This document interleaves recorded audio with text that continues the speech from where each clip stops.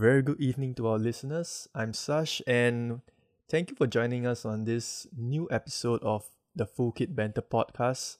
We currently have a pretty stripped down panel of just Nathan. And no, I don't mean that we are recording naked. We are actually literally just the both of us. The rest of the gang are pretty caught up in their life commitments, but nevertheless, the show must go on. So, I wouldn't say fellow, but Manchester United correspondent Nathan, it's just both of us, man. It's kind of like the fearsome twosome of yesteryears. And by that, I mean during the mid 2000s towards like the mid 2010s. Yep. It was just, Manchester United and Chelsea fighting for the title, but times have changed. One team currently on the up and up, baby steps, won the recent Mickey Mouse Cup, while the other team just, by the tone of my voice, I would say it kind of says it all. not too long ago you guys were on the up, right? How quickly the turntables, man. I mean, How quickly the turntables, indeed. indeed. It feels like it was just yesterday, but I mean, it was just last year that we saw Chelsea lifting up that Champions League, and then it feels like 2 years ago, man. Well, okay. 2 years ago. 2 years ago. Yeah, sorry. Was it, who took it? Madrid, probably. Yeah, Madrid. As usual. But Freaking hate that club. yeah, it really wasn't too long ago that Chelsea they looked like they were getting, I would say, their whole game together. They looked like they had a plan. They had just like swiped that Champions League from under the noses of Madrid, or like from Oh no, it was City. it was from City, yeah. But did you beat Did you beat Madrid on the way? Did beat. You did, right? Yeah, we did beat Right, Madrid. yeah. That's yeah. But I mean, you took it from City. But I mean, it was Madrid who's been kind of dominating that cup Competition, right? So I mean, for you guys to kind of take it away from them, that's kind of what I meant. But yeah, I mean, I like that intro where, I mean, not the part about us being stripped down, but I mean, if the listeners are imagining that, yeah, that would be a very interesting sight. But It'll be awkward, man. it could Imagine be. if we uploaded on YouTube, it will be Nobody would immediately taken know. down. Yeah, right here. Like, what actually are we doing sitting in our homes? What are we wearing? But yeah, I love the intro about like just the two of us, the teams. It brought me back to like that nice Mourinho versus Ferguson kind of era. Didier Drogba versus Wayne Rooney. And then we had some good battles like Michael Ballack versus Carrick, Scholes. Yeah, those are some good old days. Yeah, man. My favorite era of the Premier League. What was was that the Samsung jersey? What was yeah? Yeah, it was the Samsung jersey. Yeah, it was yeah. Samsung Mobile actually. Samsung Mobile. Yeah. That was Yeah. that was the good old days. Yeah, but since fans were not having a good day, or rather say a good weekend. Commiserations to Arsenal fans who, although they're not mathematically out of the title race, but I think City will be playing at home against a pretty clownish team. So whatever hope that Arsenal fans have in terms of Chelsea doing them a favor, I think next season, yeah. I was just about to ask you, like, do you think you'd do them any favors? But I mean, you kind of summed it up. Looking at the way that City are approaching each game about now, it's I wouldn't put it past you. I mean, I don't think any team really stands much of a chance. But I mean, Chelsea really could use it for confidence, maybe. I mean, we are mathematically safe from relegation, and there's nothing really much to play for. But the scary thing is, right, it's not whether I think City will beat Chelsea. It's a matter of how many will they score past us. Ooh. That is the thought. No, like, I've been through the 6-0 route when Sarri was in charge, and a bit of my soul was left on that sofa after that absolute hiding, because I was watching it with my brother who, if the listeners don't know, he's a City fan. and one of the city correspondent, or rather the city correspondent on his panel. And I was, at the end of the game, I was just shell shocked, you know. And I'm quite scared that it will happen again, because the way Chelsea are defending and the way City are playing right now, like the match against Everton, right? Everton, they just beat Brighton, what was it, 5-1 away? I mean, that result was shocking in itself because Everton were so clinical and we didn't really expect such a performance from Brighton. I mean, we'll get back to Brighton soon enough, but Everton at home, it kind of looked like a tricky game for City because, you know, Everton still battling relegation. You know how these teams are at the end of the season, you know, fighting tooth and nail. They're going to be scrappy. But City, being City, just absolutely destroyed them. Gundogan proving yet again that he is the closest thing to Frank Lampard in terms of those late runs into the box and extremely clinical finishing. Yeah. Do you see that goal that he scored? Like what the hell, man? Man's improvising. But yeah, Gundogan is like a very interesting player. I feel like for the past few seasons as well, he always peaks at the end. You know, right when you need him, nearing the crunch time, the last few games of the season, he kind of got the winner for them the last season. But now, even in the previous game as well, where he scored a brace and almost a hat trick, but he missed the penalty, right? To go and get 2 goals the last game and provide an assist for Haaland as well. Man's just like he's literally carrying the team at this point as well. Like I feel he is he's just, you really, if you want a player to peak right now in your team, Gundogan's the guy to go for. He's always like in the right place at the right time, and he's so calm. I think that's something that I really like about him. He, even before he takes he missed the pen, that's one, but like the free kick as well, ice cold, man. The guy's just like, he hits it with almost no power. It just lifts up and then dips down. It's almost so slow that you feel like the keeper can save it, but it's just so well placed that there's just no chance. So yeah, I think City are just quite like an unstoppable force at the moment. Is he the best German player ever to grace the Premier League? In your opinion, like we have, who are some honorable mentions? Rudiger. We do have Rudiger. We do have Ballack. I feel like Ballack didn't play long enough to be very like by the time he came to Chelsea, he's a little bit past his prime, I would feel. Slightly. I mean, if actually Ballack no disrespect, I think he probably did a little bit better, but he kind of reminds me about like what Schweinsteiger was for United. Came a little bit past prime. He still had his name. You thought that he would do really well, but in the end, like, he was kind of like more okay, like team player, but definitely not like linchpin in the team. You know what I mean? I think like at the time for Chelsea, yeah, he was not bad, but I don't know. I would think Gundogan is a much better overall player because of longevity and also kind of his play style as well. Yeah, is he the best? Yeah, I would actually think now, trying to look through the Premier League and the history, I don't think there were actually that many Germans, you know. Yeah, so he wins it by sheer lack of numbers. Yeah, I mean, you have some that are more recent, like your Havertz and your Werners and stuff. These are the ones that come to mind now. Sané was not too bad also, but also didn't really hang around long enough to become a legend. I think based on what he did in the last game of the season last year, I think that when he scored that game-winning goal to give City the title, he's already there. Like the mantle is already on his shoulders as like the best German player to ever grace the league. Yeah, but I mean, if listeners know anything, just hit us up on Instagram. Let us know if there was any Germans we missed. But yeah, from what I know, I think he's more or less, that was a bit clutch, I would say.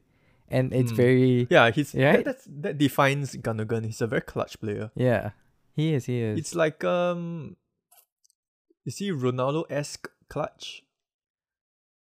I mean, to score the goal to win you the game and the whole league is quite clutch. It's Aguero-esque in that kind of sense. Aguero-esque. Yeah. Maybe Aguero-esque is the right rank to place him in. Ronaldo is like a different level. Ronaldo, like when we talk about clutch for Ronaldo, I remember the time where it was Juventus versus Atletico. I think Atletico had a great lead, and then Ronaldo comes back, hits a hat trick.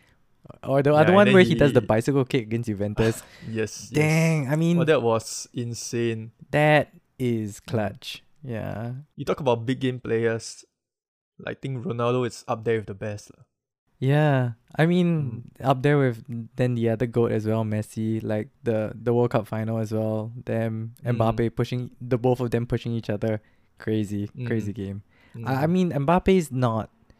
I mean, that game gave him almost like that same kind of level. Like he was the only one really trying to bring the team back into the game, but we have to see him do it much more, and probably not in just League One, so that you know, to see whether he can really thrive under more pressure. But to do it in a World Cup final, I mean, yeah, that was also quite clutch as well.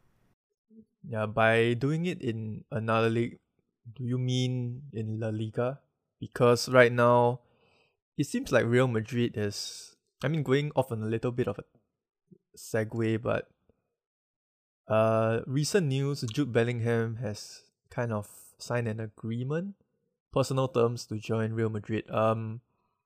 Whether the transfer goes through or not is dependent on the fee that Dortmund and Real Madrid have to agree upon, but it kind of seems that it's on its way there. Imagine if you add Mbappe as well. It's just... there's no point watching the Champions League anymore, man. To Real Madrid, yeah, that would be quite overkill. But I think that will also cause another kind of issue, because I mean, Madrid have always been known as like that Galacticos team, right? But from like recent experience, it's not very easy for clubs to manage so many high profile players. And I mean, you could say that if Ancelotti's still there, yeah, maybe he just kind of, it's just all like vibes, and then he gets everybody. The friendship. That's right. He just gets everybody to like be friends, and like it's okay if you sit on the bench sometimes, you know. But like from looking at like how PSG has been recently, and they're probably the latest team to be like that superstar team, you know, having Messi, Mbappe, and Neymar as well. It's not been... I mean, everyone expected those three to win PSG the Champions League. It hasn't happened, and it doesn't look anywhere close. They've not looked like a very well gelled team, and the chemistry has been lacking at times. When they do kind of have chemistry, they're just stat padding, I feel, against like no disrespect, other sort of like lesser French teams. And then it's like they go into the Champions League, and then they play a team like Madrid, and on paper they have a better squad. And yeah, I mean, you don't even have to. You just go back to the PSG versus Man United, and that was like Man United's youth team, and they couldn't even get past that team as well, even when they had like prime Di Maria and all. So it's just not in the DNA of a club like that. But for Madrid, yeah, it's definitely with their DNA, their history. If they manage to recruit a team like that, I think you're right. It's basic. If they win this Champions League, right, it will be their 15th UCL title. It's insane, man. I saw, and I don't know if this is accurate, but I saw a quote of Fede Valverde saying like, "I hope we win our 15th title, because then it will match the number on my shirt." I'm just like, what? They're just like saying these. That's like, it's so casual. Flex, yeah, it's ultimate flex. It's like winning the UCL to them is a chore. It's almost like it's like a, if we win, it'll be nice, you know. Yeah, it's too easy. Like it'll be nice if we went out today, you know, that kind of thing. Then nice if we go out and like, bring back a Champions League, right? That'll be nice. Jose Mourinho, it's literally their football heritage to win Champions League cups, whereas some other clubs like, you know, Man City, they have been struggling to win their first ever Champions League, whereas Real Madrid, it seems just to fall on their laps. Yeah, annoying. I hate that team. But that's the thing that's also interesting is that like you see City, and this could be something that I want to ask you as well. Like City are are also like pushing for the league, and they look likely to win it again this season, right? But if you look at Madrid, they've more or less given up if they haven't already lost the La Liga. You know what I mean? It's like they've already lost it, right? Yeah. It's like Barcelona are champions. Oh, right. Yeah, that has yeah. already happened with a few games left to go, right? So it's like they just kind of, I don't know, like prioritize the Champions League all over. their eggs in their Champions League basket. Yeah. But the thing about that is like you kind of expect them still, even though they're against a very tough opponent in Man City, that with experience on their side, that they may still get through. And the tie is not unfavorable as it is right now. Everyone actually thought that City would probably, I mean, though it is the Bernabeu, I think everyone thought that City were the stronger team. But 1-1, it's all to play for, and that's what Madrid wants going into a game at the Etihad. So and there's no away goals. Yeah, so it's literally the game is just balanced at this point. It's not like City have an advantage. Yeah, it's a lot better, and I think one of the sole reason why Madrid or rather City was so shackled was, did you see clips of how Rudiger tried to pocket Haaland? He was literally like almost hugging him, or just like under his armpit. I miss that guy, man. It's like it's no coincidence that Chelsea fell apart when Rudiger was sold to, or rather, he wasn't even sold. He left on a free transfer. It's like, my gosh, I hate Madrid, man. There's also the draw that everyone wants. Like if Madrid comes calling, it's almost like most players, if you didn't already have an affinity to maybe Barcelona, this is like the kind of club that you'd be like, yes, of course, Madrid comes That's calling. like your end game club. But is it though? I mean, do they hold on to all their legends all the way? That hasn't been the case for quite a few of them, like in Ronaldo is one. Casemiro has now been seen to be as well. So I think Madrid is changing a little bit, right? Yeah, this is kind of like how properly run clubs that are always in the mix of multiple championships they operate. They know that, yes, you've been a star player for a number of years, but they don't hold any sentimental value on that because firstly, clubs are now run like a business. So they operate in such a way that, okay, thank you for your service, but we need the next fresh, hot, in-demand player. And if that player kind of fits the position that we need and we can see him doing well for the next few years, especially in that defensive midfield position, which I feel is pretty much a dying sort of position, or I wouldn't say dying, but it's very strange of you to say dying, because like Chelsea have benefited off a very strong CDM player in that position for the longest time. But I think there's also another thing that I wanted to bring up is that I think it's very interesting that you said that like it's almost like the club is forecasting the next kind of team for the next era, right? But who is actually doing that? Is it like the Emperor, Papa Perez? Is he actually the guy pulling the strings behind this? Because Madrid actually have been changing their managers every now and then. Like it's not just been Mourinho at the helm for like 5 years or something. Like even just before Ancelotti went, there was a little bit of a slight rough patch. I think when they tried to bring in Julian Lopetegui as well, and that didn't work out. Who is actually the one who is orchestrating? I feel like in the case of Madrid, it is Perez, and he kind of goes out and like tells the club like, I want this player, maybe because of the stardom that they would bring, or that maybe he's just really smart and he actually really thinks that the guy is good. But that has been the case for Madrid. I feel like it's not like Ancelotti did much in the window. He just came in and he really just got them playing back to their best, and it's not hard when you already have like players like Cruz and Modric there. You just need to get them playing their style again. This is the thing about Ancelotti, right? He for some reason knows how to bring the best out of the players that he has at his disposal. I know we kind of joke about how Ancelotti teams are always kind of like no tactics, just vibes and friendship. But that kind of shows how much, like, if you're gonna rank managers, football managers, right, from like the olden days up to the current era, right? Like your Ferguson's. Yeah, he's very Ferguson-esque. Ferguson, tactically, I wouldn't say that he's simple-minded, but in terms of man management, right, he gets players to be able to play above their level, which is the reason why I remember he made Phil Jones like a marauding right back, and there was one goal that he scored on his, was it his debut? Was it against Blackburn? I can't remember. It was in an FA Cup match where he just dribbled almost the entire field and then he scored. Yeah, I can't remember if that's the good. Yeah, if that was his debut, but like, yeah, I remember that goal.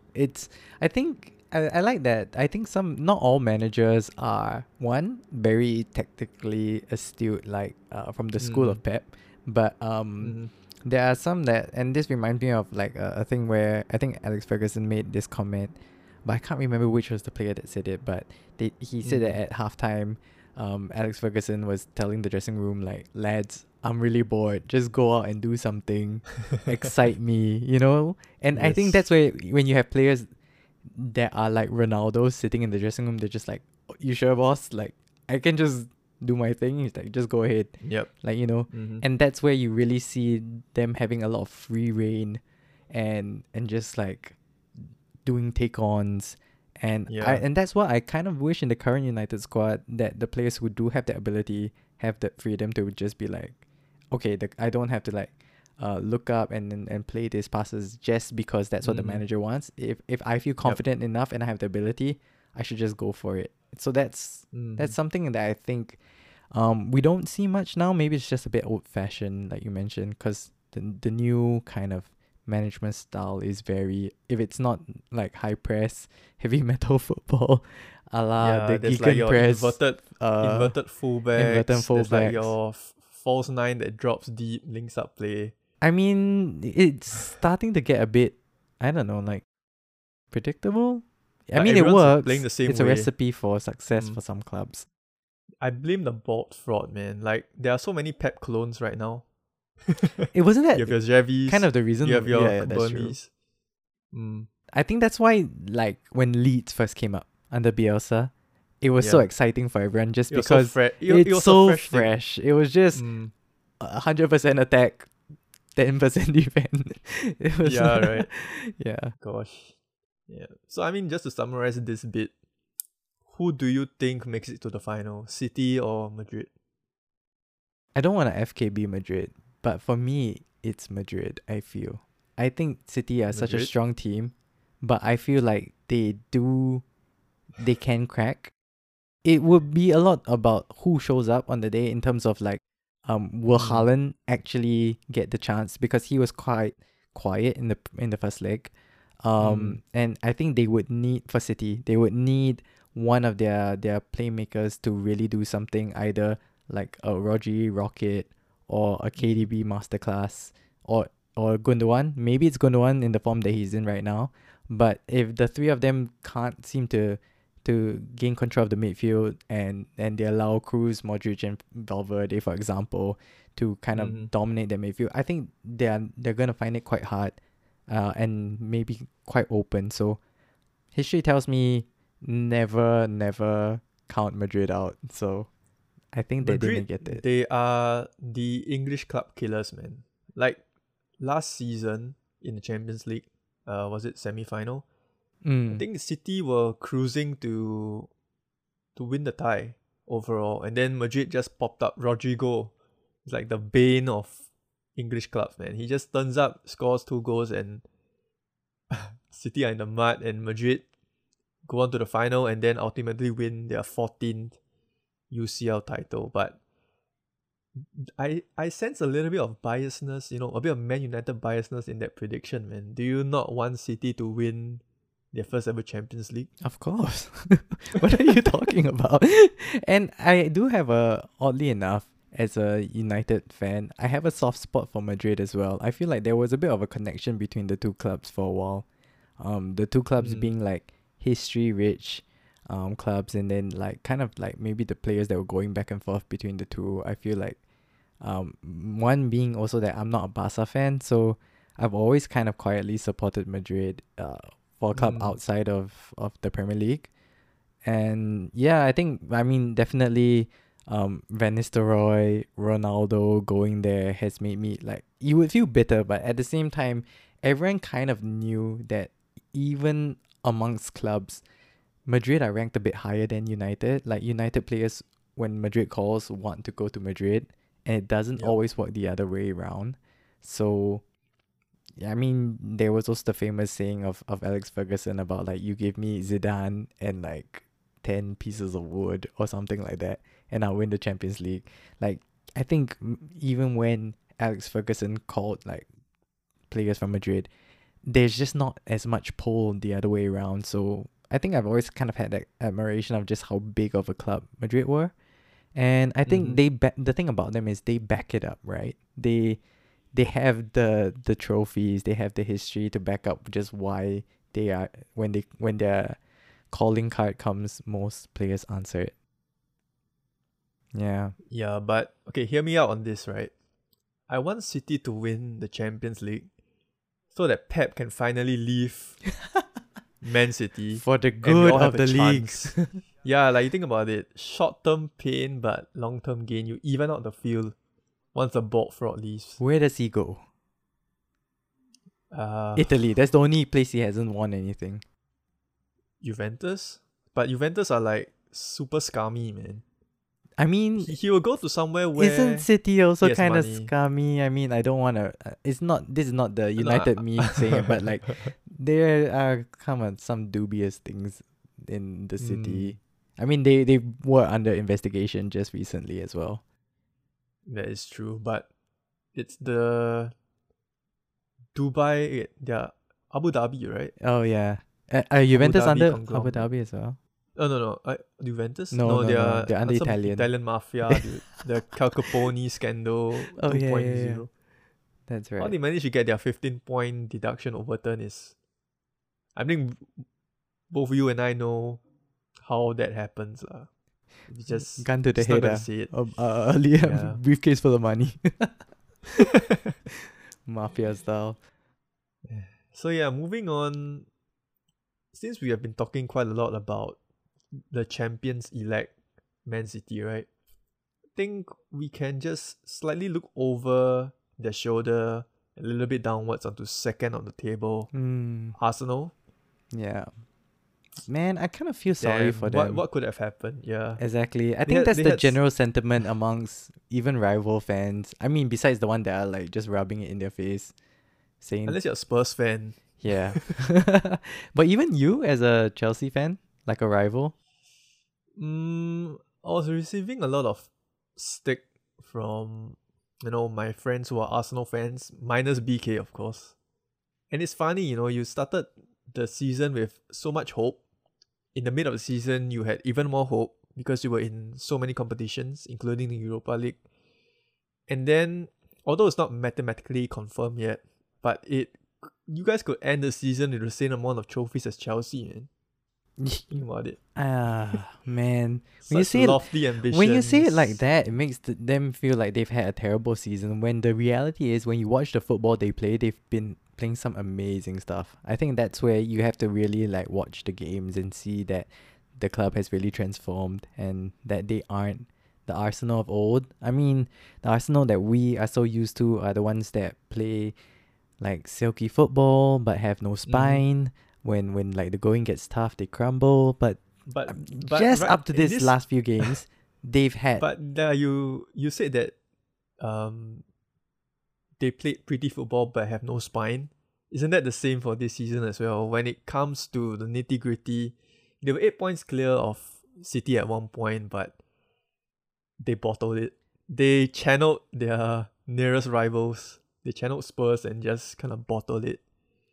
But give credit where credit's due. They were the best team for the majority of the season.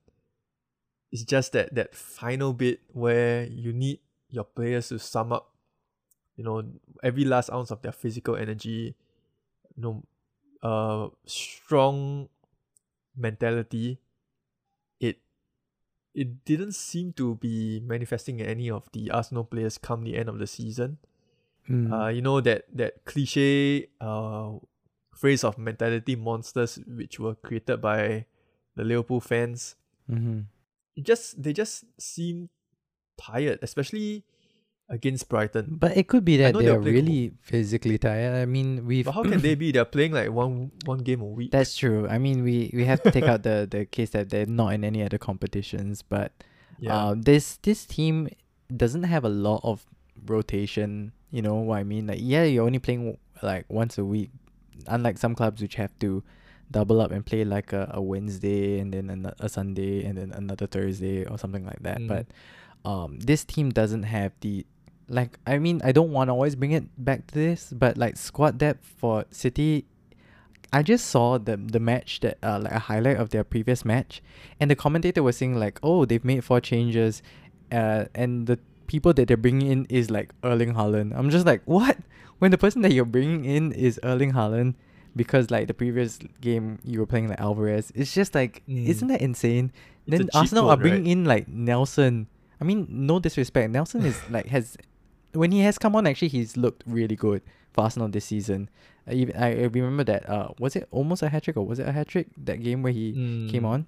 So I mean, the fella doesn't get enough game time to really show his real worth, but he's no Erling Haaland, you know what I mean? The difference in the quality coming off the bench from City is disgusting. So in a way that we've just grown so accustomed to, and it's like most people would say like City's B team would probably still make it into the Champions League if they were fielding a whole another 11. I do agree to a certain extent. If Arsenal were playing in 2 competitions where they had to play like a strong team in the Europa League, and then or maybe they were still like play in the the FA same Cup, players, for example. But because from what I heard after Arsenal got knocked out of the Europa League was that, it's okay. Like, we don't mind going out of the Europa League because we got the league. The Premier League is the creme de la creme. It's what we want. Yeah. So it's a blessing in disguise. We have bigger fish to fry. We want to win the Premier League because we have the cushion. We have this 8-point cushion from Man City, so we can play all our best players in the Premier League right now. And yes, injuries do happen. Saliba getting injured was massive. A big blow to them. Yeah, Zinchenko getting injured, big blow to them as well. But then again, that a team without Zinchenko and Saliba should be good enough to beat your Southamptons. Should be good enough to beat your But you do have to see who's Evertons. coming in, right? Your player is like holding. Right. I mean, we do have to look at Tierney, who's a Scottish, like Scotland. Is he the Scotland captain? Yeah. Tierney. You see, yeah, I think like so. Bums. If it's not him, it's McTominay, one of the other. Yeah. Yeah. Yeah, but then again, shouldn't be dropping points against teams in the relegation zone. So it's always hard though, because you wouldn't be expected to drop points against teams in the relegation zone anywhere earlier in the season. But when you reaches, squeaking bum time at the end of the season, man, these teams are tricky. Like, they are fighting tooth and nail for every point they can get so that you don't get relegated as well. So it's not an easy run in by any chance. So it's I know. But then again, if you're gonna go for the title and you're gonna say that you're gonna put all your eggs in that Premier League basket, you should beat these teams. Like, there's no excuse going 2-0 up against West Ham and then dropping points against them. 100%. Which is the same for Southampton, right? No, Southampton, they went like 3-1 down. Yeah, but Southampton, even they had like a pretty, even though they won, they had like a pretty rough time against Bournemouth. Like, you could see the cracks were forming because they are a young team. They're not used to leading the pack, and ultimately experience was the difference between a Premier League title. Yes, I know. It's not mathematically confirmed that Arsenal are not able to win the Premier League, but I think we all know what's gonna happen in the weekend when Chelsea rock up to the Etihad. There's no way that City are gonna. This is the perfect FKB storm. Points. Chelsea whack 5-0 against City, and the Premier League is still on. That would be just FKB 100%. That would be so super interesting, cause but that's probably not gonna happen. Yeah. Anyway, since we're talking about the clown fiesta that's Chelsea right now, what do you think of Pochettino's appointment, man? Yeah. Just confirmed. Was it today? Was it just confirmed? Yeah. I think it was yesterday. Yeah. I think it was yesterday. The tap-in, our favorite tap-in merchant. Yep. Yeah, Poch.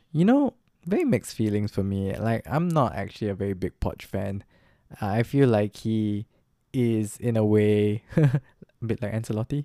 Just all vibes. I don't really know what is his tactic. It was very much... I have always held Ancelotti in a high regard. So if you're gonna compare, I didn't mean it Pochettino as like a at the same way. Ancelotti, Maybe he's a B-Tech. Take it, man. B-Tech Ancelotti, like the same vibes, but no trophies to show for it. Yeah, I mean, you are manager of a Spurs team, man. Like, getting trophies is 10 times harder. So would you say he's probably the most successful because he got them to a final, a Champions League final? I would say yes. Okay, if I think the Poch links to Chelsea happened way earlier than that, like after Potter got sacked. And at that point of time, right, I was like, no, definitely don't want Poch.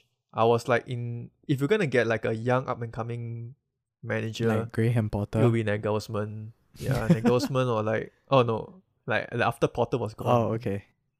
But after I slept on it and thought about it, I kind of understood why they wanted Pochettino, because proven track record, he can build a team from scratch. So I'm kind of likening the start of his Chelsea career to what he was given when he first joined Spurs.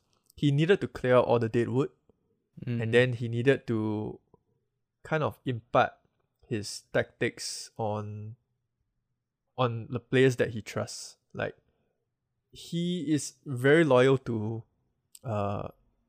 players that are in his starting 11, like your Kanes, your Dele Allis, your Sons, at that point of time, Eriksen. Victor Wanyama was like a beast. Mm-hmm. If you remember Victor Wanyama, and your Kyle Walkers as well. So in terms of being able to integrate like young players into his system, I mean, we could say the same for Graham Potter, but in terms of a CV, Pochettino's CV is much better than Graham Potter's. But the only thing that I'm afraid of is his Spurs links. Like, I think this is gonna be a very divisive hire in terms of like how the Chelsea fan base view it. Because yes, he has not won many trophies. I know he has won like a French Cup with PSG. He also won the league with them, no? I think he did. I think in his first season he did, but he just came in. No, he didn't. That was the cup. That was the cup. Yeah, he just came in and then he won a cup straight away, right? He didn't win the league because I think he lost it to Lille. Oh, yeah. Yeah, he lost it to Lille. Right. But I think the Pochettino at Spurs is really different from the Pochettino that will be taking over Chelsea, because he has that PSG kind of stint in his resume. So although he may not have won a league title, I'm not really sure about that. But I think he is a different sort of Pochettino.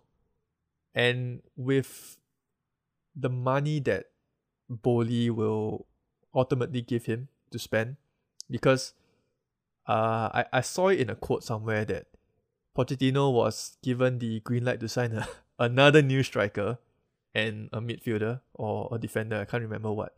Whereas at Spurs, right, he was well known for being able to squeeze the maximum out of his players without spending a lot in the transfer market. Like there was this transfer window where they didn't even buy they sold players, but they didn't buy anyone, and they managed to reach a Champions League final. So imagine what Pochettino could do with money, and nothing would please me more if Pochettino won a trophy with Chelsea, and then I can just it'll be hilarious, man. Like taking Spurs' best ever manager and then him coming over to Chelsea and winning a trophy. That will be the ultimate troll moment for all Spurs fans. So yeah, what do you think, man? Well, okay, I just wanted to check some stats, and Poch actually won the league the following year after losing to Lille.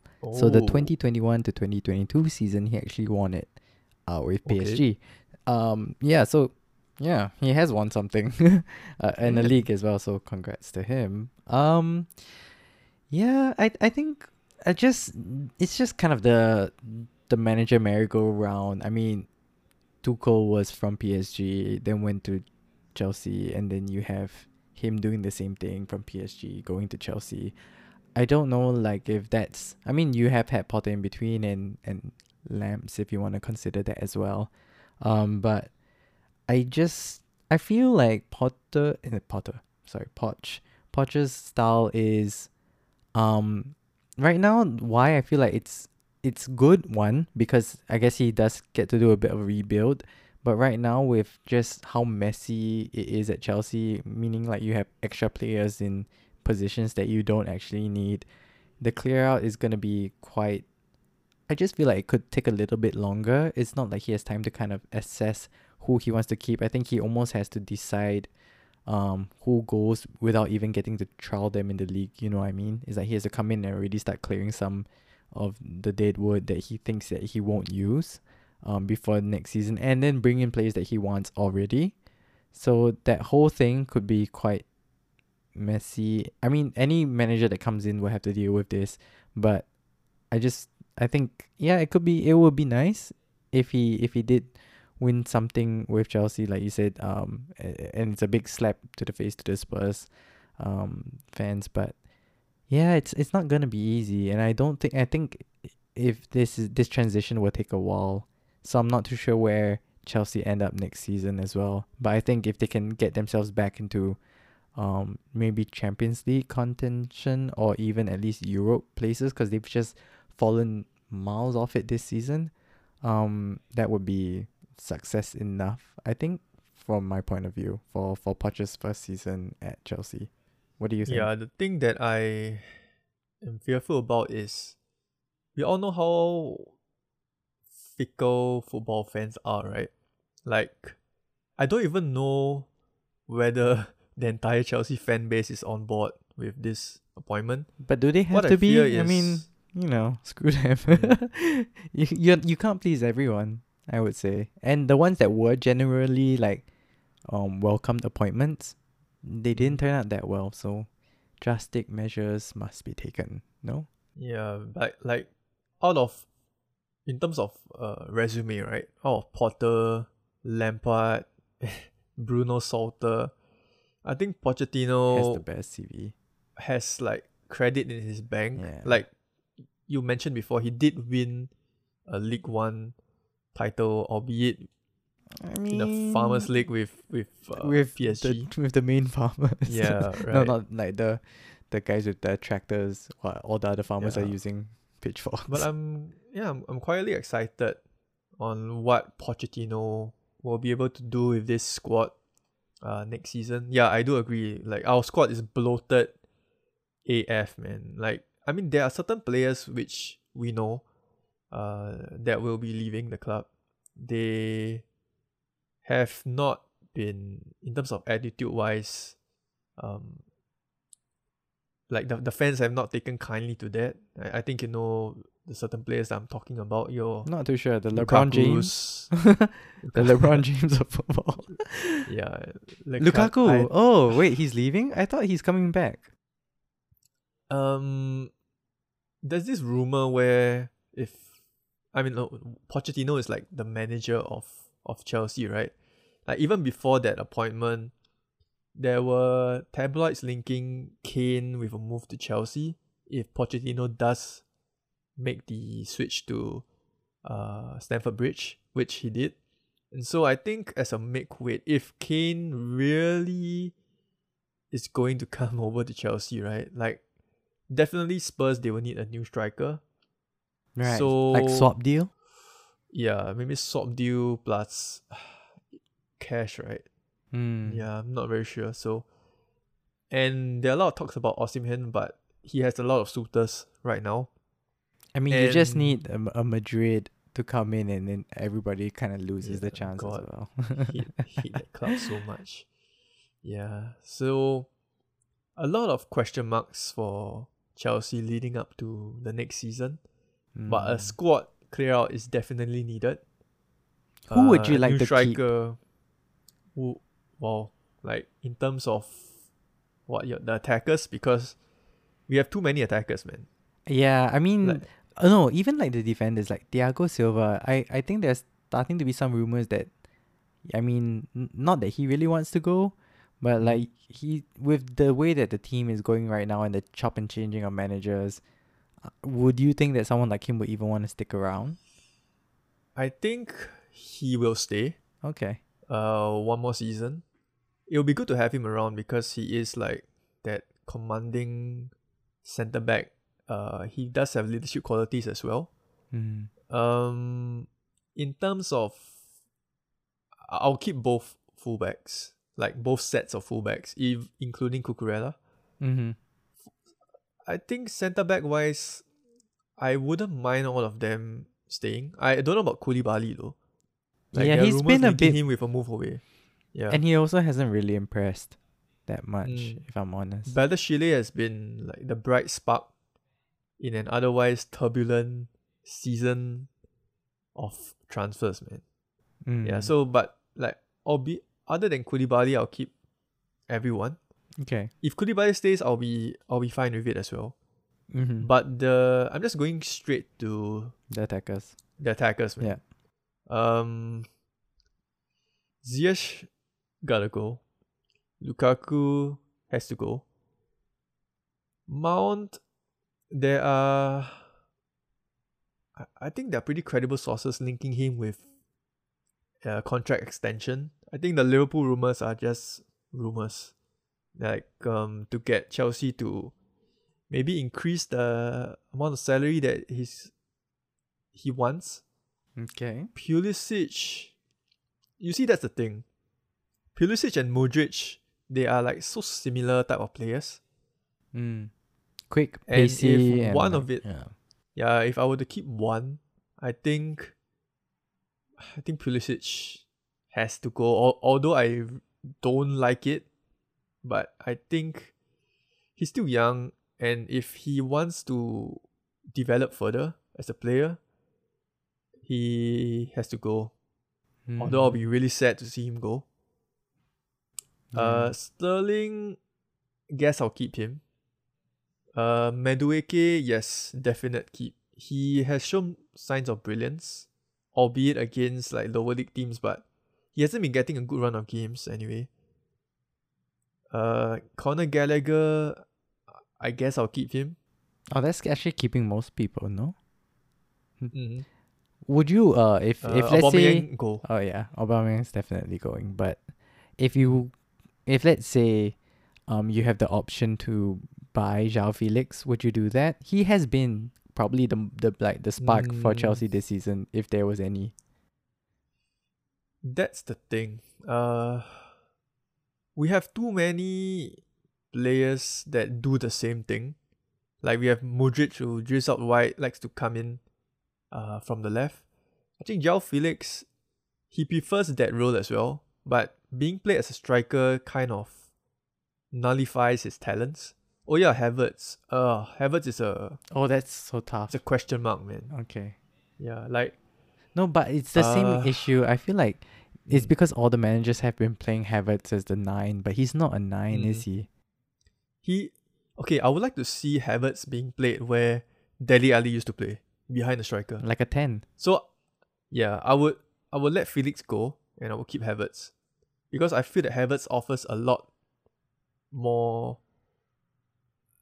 It's just his body Havertz language can this change a season game a has lot been more. quite, I guess, negative. But that's because the season has been a lot of chop and Yeah, change, hasn't right? panned out the way he wanted to. Yeah. Yeah. He started the season not too badly, if I recall. Like you imagine starting your Chelsea career winning the Champions League and then everything is just downhill from there. I mean, that- where else that- is it gonna go? Unless Yeah, it right. stays at the top, but like Like I think the next high that he has to hit will be double digits in the Premier League.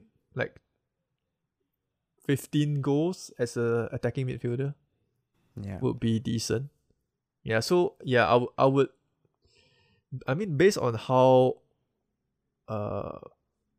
based on the caliber of players and their play style, I think Felix would be sent back on loan. I would send Felix back on loan and keep Havertz.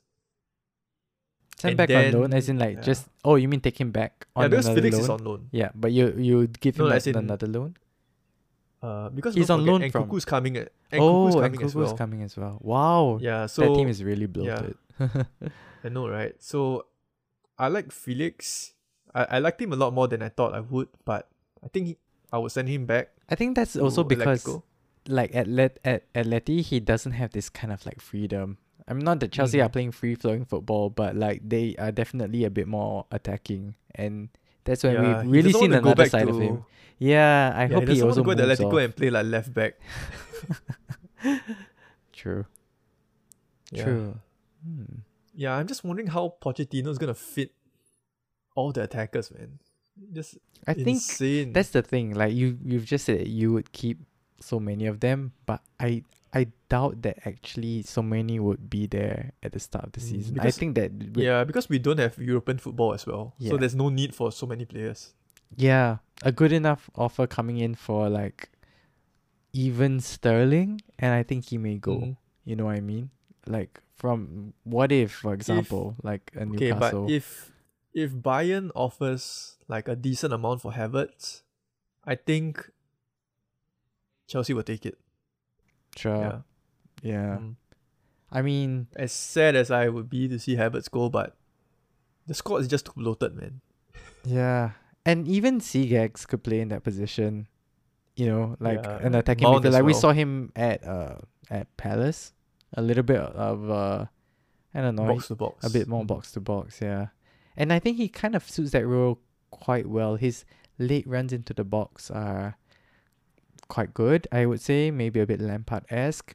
I Yeah. felt like Mount had that in his first season, but he's just kind of been quite off it this season, I feel. Mount, Mm. The whole team, man. yeah. It's not just Mount.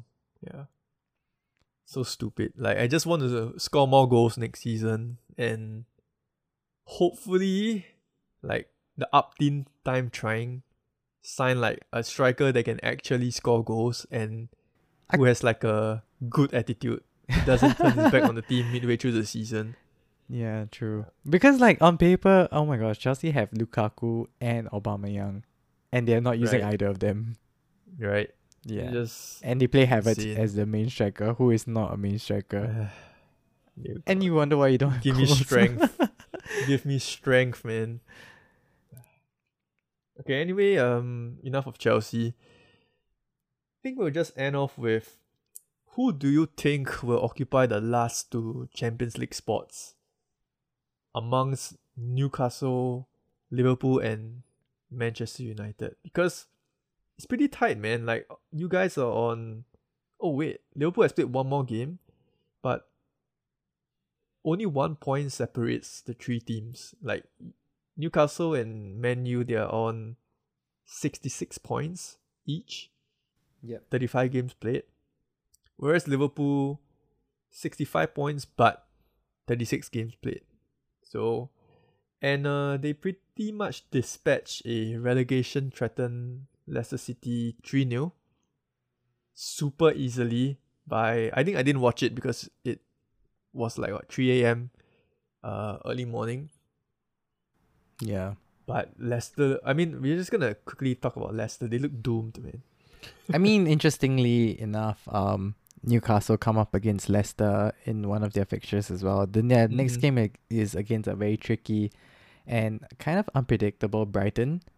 Brighton, who was trashed by Everton, but then beat title contenders in Arsenal, right? So you never quite know what you're going to get with Brighton nowadays. I think generally you still expect them to win, but Newcastle Brighton is a very good matchup. I think the teams are quite even, and it could swing either way. And then Newcastle go up against Leicester, and Leicester are, yeah, more or less down in my opinion. And then after that, it's Chelsea, which is your club. So Newcastle, Chelsea, if you give them any favors, then yeah, maybe they stay and they get the Champions League position. Because Yeah, those, fun fact. yeah. Chelsea could actually decide quite a lot of how teams I want to see your finish in run-in the now. league, right? Let's see. Yeah, so we play City next. And then Ooh. after that, we play United, right? And Ye- then after that, Newcastle. Wow. That's Yeah, so all in the top all in three our hands, position. man. All in Super Frankie's hands. But I think it'll be like Three L's L's. all four. Dang. Like, I would people love give us so much- if you take some W's against Newcastle and City. People Love it. people are like just giving us so much hope, but have you not watched Chelsea this season? Like, I will don't confess, hang I your don't actually hopes on watch us, that man. much, but like the highlights. there's no show point enough. to it. Yeah. Just don't expect any favors from Chelsea, man. Whoever you are, whoever your allegiance allies with, because we're not gonna do anything. Okay, I guess that's good for us then, because we've got Mm. you guys as well. But oh yeah, back to the question. I feel like, yeah, I think it will stay as it is. I think Newcastle will get Too the late third for Liverpool? position. I mean, it's Yeah, I super think- close now. As it Mm. is, we just need to like lose a game, and then it's just 1 point difference. But Mhm. I think United are seeing that most of the games are home games coming up for us. Yep. I think, well, I just hope that we get decent results. I think the game recently against Wolves, if we can do something like that, yes, it's not a pretty game. We're not swashbuckling, attacking football, but 2 goals, it's 1 goal, and we are quite secured, and then we managed to kind Mhm. of see the game through. It's just the a more- business end Yeah, of the just be season. professional, you know. Yep. Just if it's tricky, kick the ball out. Just keep danger away from your goal. No more silly mistakes like we've seen recently, and that has cost us so much this season. Either it's Maguire, De Gea, even a bit earlier on in the season, I think we had some really risky back passes from our defenders as well. I think at this point of the season, it's just like, just be professional, get that goal, be solid, and just see the game out. And I think we've been doing that recently. I think our goals for the games that we have won, or even the ones that we've lost, they've all been really tight. It's either 1-0 win or 1-0 loss, something like that. So Hey, that's all you need, man. that's all you need at this point. I mean, Yeah. just Who get it cares over the about, line, like, get the free-flowing points, and then football, man. Yeah, just get the 3 points. and all the more because it's Champions League football we're talking about. It's Mhm. not the time to really be trying out. Messing about, yeah. Yeah, and I think we have enough in us to get through. I think it's just Mhm. a little bit too late for Liverpool, but the ball is round. Yeah, you the know, games just ran out for them. And like you said, all the teams that Chelsea play against, they have something to play for. Whereas Chelsea, we're just waiting for the season to end. y'all can be the Which ultimate is party pooper though. yeah, Do but something against any of these teams, and it's something that they lose. I mean, that's how little faith I have. Like if I want the season to end, don't you think these players want the season to end as well? Like they want it more. 'Cause true. they have nothing to play for. And then if that's the case, and if I'm Lambs, I'm just playing like all the youngsters, you know, who are Dude, hungry yeah, for like a you said position. yourself, it's Lambs, man. He's like the Maguire of managers. Dang, didn't have to do him like that, but it is what I it mean, is. Lambs as a player, love him, but Lambs as a manager, he shouldn't have come back, man. Like, Oh, yeah. let it out. Okay, so the teams stay as they are, and Liverpool lose out. Yeah, And yeah, I guess, I mean, the way I look at it, I don't really see you guys dropping points. as well, and I think Liverpool just left it a little bit too late. Are there any Ran games out that of games, Liverpool man. can drop points? Let's see what's their run in. I don't think so, man. Oh, okay. They play a relegated Southampton last game of the season, and I think the next game is against Villa. Yeah, Right. it's against Villa at Yeah. home though. I mean, Last game at home, Anfield crowd gonna be crazy. yeah. And Villa, they have been pretty solid. They beat Spurs, but I think Liverpool just have this extra bit about them. They're gonna take it to the end of the season in terms of who gets the final Champions League spots. So, But I think it's important that they managed to turn their season around a little bit. I think for this season, 7 games in a row. Yeah, they were really down in the gulags as well for a lot of the earlier episodes for this season from us, and for them to go on the kind of run that they did, it's quite a turnaround for them to now be almost chasing for Champions League placing. Like, it would make me, if they manage to pipe United to that position, it has to make me wonder who had the better season or who had the worst season. Because looking at it with that in context, you have to say then Liverpool had the better season. Yeah, we have a Mickey Mouse Cup trophy, but a trophy is a trophy is one thing. But at the end of the day, where do you want to be in the league is really important, and Champions League is what attracts a lot of players to your club. I would think that if we lost that out to Liverpool, it would be like really disastrous for us. So yeah, it's just the context. Like, just looking at it from that perspective, it's crazy, because I thought that in a whole nutshell, I would say Liverpool season hasn't been that great and United season has been pretty good. But if they manage to pipe that last fourth spot, then yeah, that whole bubble, it kind of just shatters right there. You know what I mean? Yeah. Well, let's hope that Chelsea don't do them any favors. Yes, please. But yeah, I mean, before we kind of go to our favorite segment, is there? I wanted to go a little bit on, like, I guess United's run of late. I mean, there's some interesting things that I'm noting now. Like, I've heard recently that there's gonna be a big clear out at United, as there has been going on for a while now. I guess different waves of people leaving the club, but this season's expected exit would be players like, I think the bigger ones are like Martial. That's one that is potential. I mean, on that note, I feel like he's been quite there's a bit of sentiment for him. Like, I feel like he's just that one player that has kind of always been there for a while, that comes out with the odd goal and is a bit of like a darling for the United fans. I don't know. I quite like Martial, but he just never really had the consistency or the authority to kind of become like the main striker. It's his injury record. Imagine Martial without that niggling injury record. He could be the Ballon d'Or winner, man. You guys will have to pay up that Ballon d'Or clause. I mean, early on in his career, he was kind of slated to become like a Henry-esque kind of player, and he was so and that debut against Liverpool kind of like hyped him up to the heavens. Yeah, it's true, and he's just never managed to, I don't know, get a good run of games and a good kind of. He's been a bit like Purple Patch. Like, he goes on a few games, gets a couple of goals, and then everyone's like, Martial's back, and then he's gone for another like month or so. So yeah, I think he's expected to probably leave. I think other notable players would be like Maguire as well. Thank God. And yeah, he has to go, man. He has to go. I hope that we actually can change that loan spell into a permanent signing for Sabitzer. I think he's quite a utility player.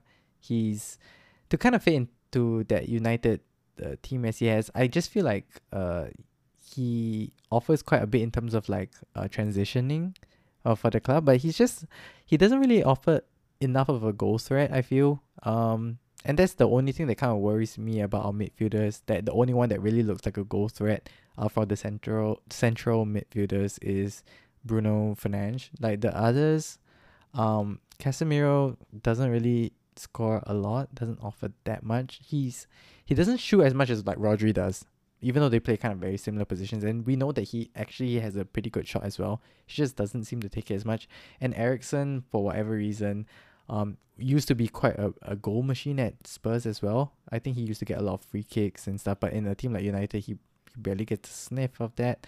So Ericsson probably stays, but he in that midfield, we don't have a lot of like goal threat. So then a lot of the pressure is on our attackers at the front. And yeah, I think Garnacho is a person that I want to kind of single out praise. He's kind of the one that I think has been the most exciting, and he's like the youngest. Then you look at that just means that there's a bit of disappointment in our favorite 007, Jadon Sancho, who, if he leaves, I would understand. Like, wait, there are rumors linking him with a move away? There's not anything concrete. Because I feel like his price tag would put a lot of people off still. But if form is anything to go by, I feel like he's kind of like a 50 million player, not an 80 million player anymore. Like, he's definitely dropped off. He's still young though, and he's English, so other clubs, if they're interested, I think it's not like you can kind of get that bargain of a deal for him yet. And his contract is not near expiring yet, I think, as well. I think he probably still has 2 more years on his contract, so we're not in a rush to sell him. So I would think that the coach, who quite favors him, would give him 1 more season to kind of prove himself. But with that being said, there are so many other exciting talents coming back into United, like Amad Diallo. You still have Palestri on the bench, though I feel like Palestri will probably move on to greener pastures because I think he just hasn't got a look in yet, and Garnacho has more or less cemented himself as the rising he has star. Like that super sub role. They both are kind of super subs now. But Garnacho looks like he's probably gonna get more starts next season. So where does that leave players like Palestri, for example? So I think he may have to move on as well. But I'm looking forward to Amad Diallo coming back. I hope he gets at least into the team. Though I know at his age, another loan spell wouldn't be that bad, but preferably in a Premier League team so that he can get more experience in the league. Yeah, I think that these are some of like the kind of transfers and things to look for United that I think I'm looking forward to for next season. Yeah, but all I know is that strikers will be a hot commodity in the upcoming summer transfer window because we have quite a lot of clubs that need new strikers. So I think Weghorst is going back to Burnley. Oh, he is? I saw. Oh yeah, wait, he's on loan, right? Yeah, he's on loan, and company said like, he's our guy. So I think he's looking forward to welcoming him back. So, yeah. I mean, they're gonna need that Premier League experience. So, yeah. With so many clubs looking forward to getting a striker, I think Osimhen will be the biggest name that will be on everyone's kind of radar. Easily going for like 100 million. Easily. Because, short supply, huge demand. It's gonna be a bidding war. Massive. I think the other one would be, if he's looking to move, would be Vlahovic as well. Those two. Probably on the radars of most clubs. Yeah. All right. So on to Fraud Watch, our favorite segment of the video, or not video, of the episode. Any nominees on your end, be it Fraud Watch or Boss Watch? I wasn't here last week, so the easy option would have been to just put De Gea for that glaring mistake. But how about this weekend? This week, the only match I actually really caught was the United match. But looking at like, I guess the results around, I would say, actually it really sucks to want to say let's put Arsenal on Fraud Watch, but I kind of lean that way. I really thought that they would keep up the pressure. This was their year, right? I know that I kept This saying was- like they have yeah. to play every game like a final, but losing 3-0 to Mm. Brighton is like, what is that? It's literally kind of throwing in the towel a bit early. Mm. You know, I was hoping that it goes all the way down to like the Yeah, last they day. could have taken it to like the last game. You're right, and but- then force Gundogan to Mm. do a Gundogan. You know what I mean? Mhm. But if City win the league with a game to spare, this would be. I mean, now Super Chelsea. It's all in anticlimactic, Chelsea, right? isn't it? to delay the party because if no favors from Chelsea. yeah, I was really hoping that Arsenal take City to the wire, but Mm. yeah, it's really tough. I feel really bad for Arsenal because I think that there was also, much like you said at the beginning of this pod, the history between Chelsea and United in the era of like the early 2000s. You just go back a little bit earlier than that, and it was United and Arsenal.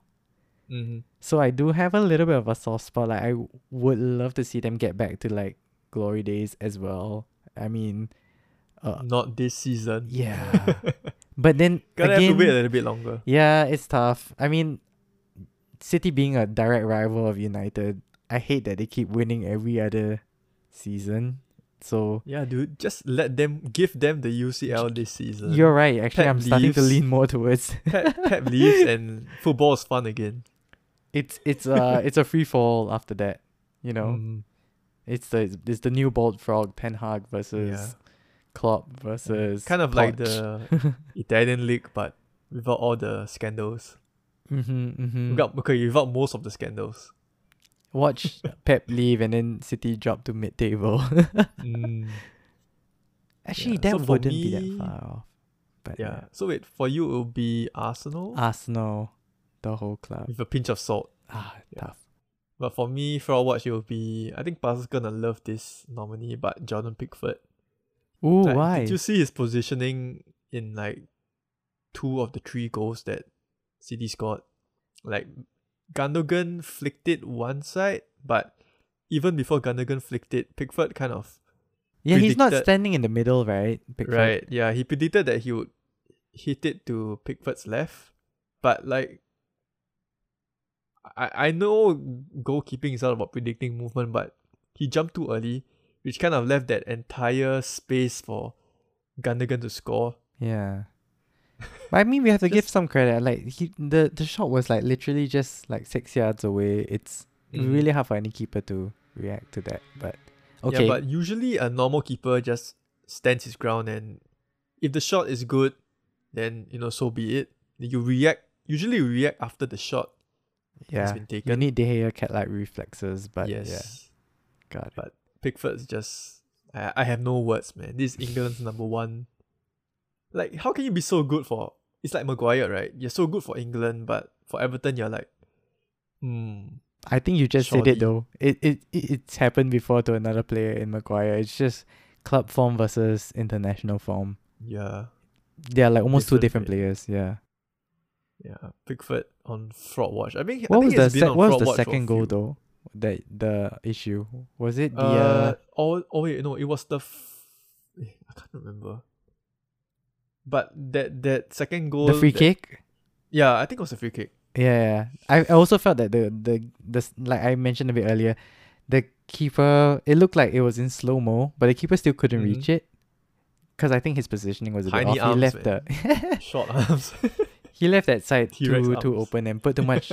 I know for free kicks, like the keeper is supposed to trust his wall, but Mhm. if the player who's taking it is so technically gifted, and you know that someone like Gundogan can easily, If it's like Ward-Prowse, then you're like, so be it. I mean, you just start praying if it's what Prowse. But for Gundogan, I mean, I would just say put yourself in the middle and then do it a bit like a penalty, just go left or right. But if don't stand all the way to the left side and give him the whole goal free to shoot for. He didn't even have to hit it with power. It was just Yep. get it up and over and it went in. So sus. sus. Yes. Sus work by Pickford. But yeah, that wraps up this week's episode. Thanks, Nate, for joining me in pretty much a 2-man discussion. But It was good. to the listeners, thank you for joining us this week. Do follow us on our socials on Instagram at Full Kit Banter, and we'll see you again next week.